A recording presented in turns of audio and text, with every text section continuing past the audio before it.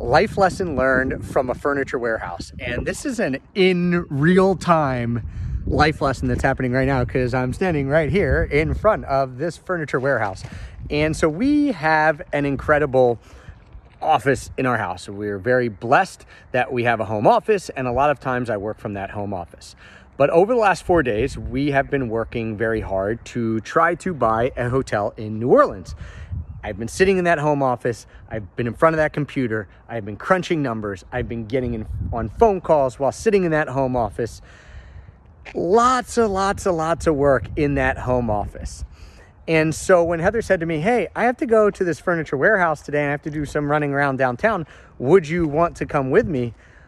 It was funny because even though I have a ton of work to do and it's a lot easier to do from my home office, I jumped at that chance and was like, I will surely come with you to go around, run errands, do a little work from the car on my phone that I can do, and then hang out at this furniture warehouse.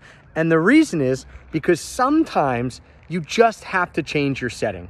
So this has worked for me before in times when I have been blocked creatively, when I have kind of run into a lack of mental energy. At times I've gotten deep into something and I've thought, oh, I can't do anymore. I've just stood up and changed my setting. Sometimes for me, that's as simple as going from the home office into the kitchen table, as long as the kids aren't home bugging me. Sometimes that's getting out of the home office and going to a coffee shop. Sometimes it's going from one coffee shop to another coffee shop. And sometimes that is just deciding to get out on a bright sunny day and go hang out for a little bit at a furniture warehouse. It's incredible what just changing your setting for a little bit can do for you to get out of your own mind, to get those creative juices flowing, and to really just reinvigorate you towards the work that you need to do.